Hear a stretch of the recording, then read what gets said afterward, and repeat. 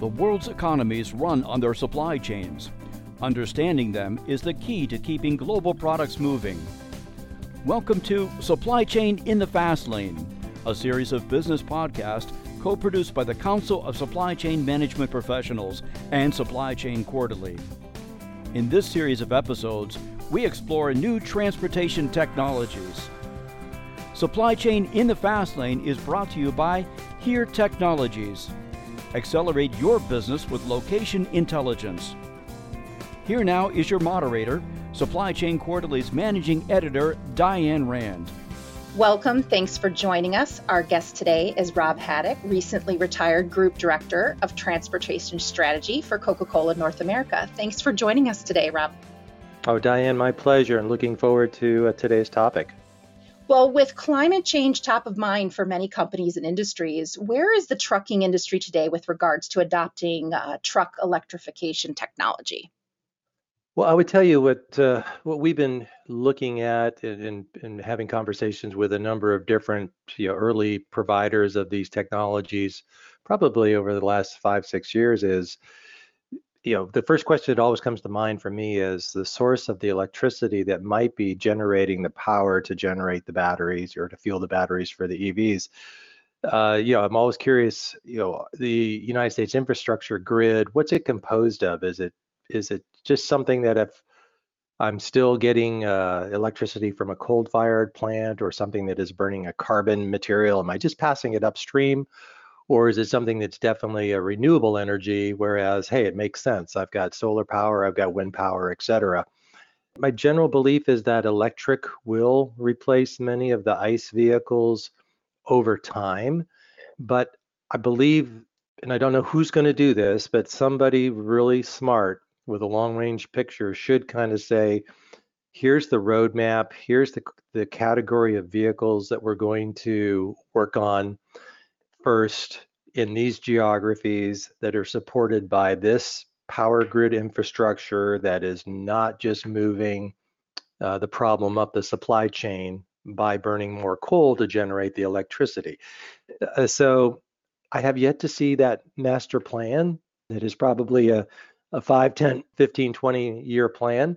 But some group should really start to frame that up, because I think once you have a game plan, then you can start to get some alignment. And right now, it's just a lot of hypothetical, perhaps a lot of pontification, and it is happening, but it seems very unstructured. So can you give us some examples of applications where electric vehicles do work? Are they mostly used today in urban environments?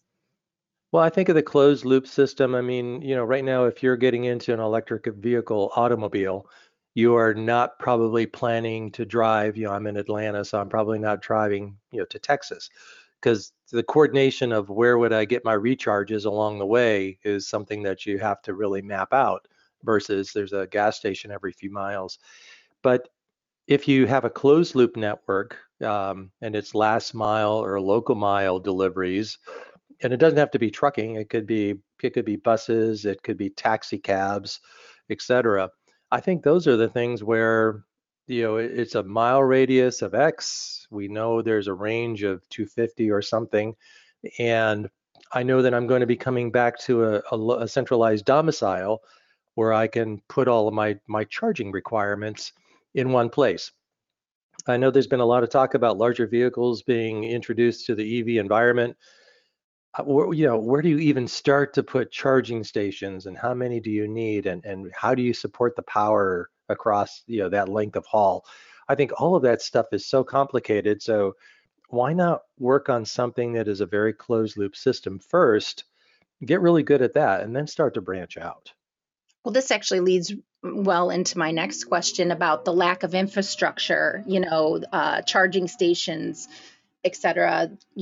How is that impacting the adoption of EVs today? And how long do you think before we see stations being built as a result of the infrastructure bill funding? Yeah, I've heard little bits and pieces of that as to where do you put these things, and then some of the research that we've participated in or gotten some exposure to is that some of these even small charging stations for a fleet of 10 or 20 trucks the power requirements are that of a small village. And how do you start dropping these things in where it's not already stressing out a power grid that, especially during the summer months, could be really pushed to the limits? So, I continue to advocate that start local, start small, figure it out before you start to branch these things out every few miles at every intersection of a highway. Because the infrastructure that we have today has taken over 100 years to get to this point. It's going to be a similar pathway, I think, for the electric vehicles. So, how are shippers responding to the use of EVs to transport their goods? What benefits are they seeing? For example, are they proving to be a good solution for local deliveries? And I know you mentioned the closed loop, and how the last mile. I'm just wondering how shippers are, responding to this. Well, I think when you think about shippers, there's shippers that weigh out before they cube out, and then there's shippers that cube out before they weigh out. So if you're moving liquids around, beverage companies of all types, or you are in the canned good delivery business, more than likely you are going to weigh out before you cube out, which means that if you are trying to implement electric vehicles, the battery weights are still pretty much a deterrent. I've seen where it could be 5, 6, 8, 10,000 pounds. You have to then reduce your payload by that amount, which basically says, okay, now I'm shipping perhaps 15, 20% more trucks to deliver the same amount of freight. So in the end, did I really accomplish anything, or did I actually perhaps drive up cost and drive up the environmental impact because I had to do that much more? If you're a cube out before you weigh out, and that battery weight does not provide you with a deterrent, then maybe that's where things should be focused on first. There have been a few Class 8 vehicles introduced into our system, but it's more so been on a local level where they're running product between a production and a distribution center per se, versus going out on the road long haul or even short haul miles. So the other part is that I think the life cycle of these batteries is 5 to 10 years. All the motors that are associated with those, how quickly do they wear out and need to be replaced? I don't think anybody has the time or the miles on any of this equipment right now to really assess the long-term cost to maintain an ICE vehicle versus an electric vehicle. So it's great that we're starting in some places, but I think it's still too early to tell what these results are going to be. And it's such a small percentage of the total that the experience of one organization may be totally different than another organization. So more time and more density I think is the only way, Diane, that we're going to know at the end of the day whether these were value added. Right. So that's why you had mentioned that it probably, Class 8 vehicles, adopting those won't be feasible for a couple, first decades. And those are good reasons why. But what about autonomous vehicles in the near future? What do you think about that? Which type of vehicles? Autonomous. Oh, the autonomous. The I-10 corridor seems to be a playground, especially out in the West, and I've seen it growing along I-35 in Texas. Once again, though, it's all supported by safety drivers, and we've been involved probably now for 5 years with helping some of these companies at least get some loads to trial with a safety driver. But I've yet to see a roadmap where somebody says, okay, this is going to be the first true autonomous vehicle run, nobody behind the wheel. And of course, it's going to be the middle mile scenario, I think, from a hub to a hub. But where, when, and how many is still going to be that first big step. And I know some of the companies have gotten in and now they've gotten out of the AV world.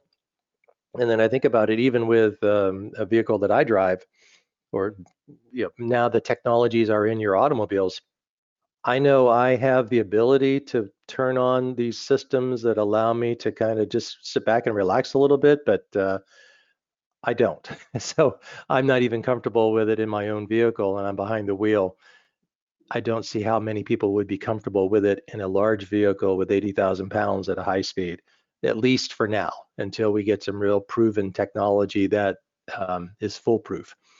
The other concern is, I always mention to the folks that are testing this is that, it seems like the entrance and exit ramps are probably some of the most precarious areas to navigate.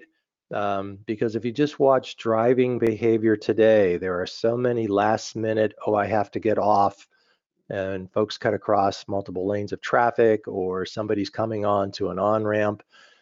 And can the autonomous vehicles respond to that uncertainty in the human behavior? So once again, I think it's great, but I don't see it growing beyond some of these little pilot areas for the near future. As the EVs continue to develop, and hopefully someone very intelligent will produce some sort of map and plan. But while we wait for that to happen, are there any other transportation technologies that shippers and carriers should be investing in right now? Well, some of the things that come to mind, where could you combine an EV and an AV?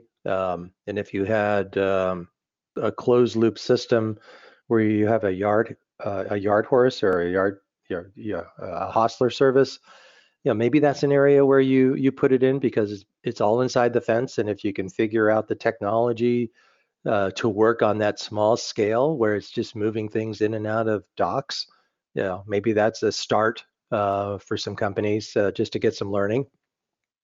I think the overall area of dock and yard management, aside from EV and AV, just the coordination of getting drivers in and out of docks, getting them loaded efficiently, reducing the amount of wait time that drivers are incurring because they're waiting for their upcoming appointment, which I've called it slack time, because you're basically just sitting there waiting for the next event. But so many shipping and receiving facilities don't have very sophisticated dock scheduling, yard management tools. And I think some of the industry is finally realizing that this is a great area to put in some technology and start to take that waste out of the system. It gives back drivers time, which means more miles, which means if we're facing a driver shortage, we have the drivers, perhaps we just need to give them more time behind the wheel. We still, and this is not necessarily in the trucking side of things, but it's just in inventory management overall. Collaboration between shipping and receiving locations, or customers and shippers, there's not really a good connection. We talked a long time ago about things around continuous replenishment, a lot of buzzwords 20, 30 years ago about the ability to synchronize. What do I have versus what do you need? I still don't think we're there yet. I know during the pandemic, a lot of shipments were sent out without product. They were underutilized payloads because customer ordered product X and X wasn't available, and there wasn't enough time to get product Y as a replacement. So, more technology in that space. So when we do ship a truck, let's make sure it's maximized in terms of its payload. Rob, thank you so much for your time today. Such good information. We really appreciate it. Oh, my pleasure, Diane. Anytime. Today, we've been talking with Rob Haddock, recently retired Group Director of Transportation Strategy for Coca-Cola North America, and this has been Supply Chain in the Fast Lane. Supply Chain in the Fast Lane is a co-production of the Council of Supply Chain Management Professionals and Supply Chain Quarterly. This episode has been brought to you by Here Technologies. Accelerate your business with location intelligence. Please subscribe to Supply Chain in the Fast Lane wherever you get your podcasts.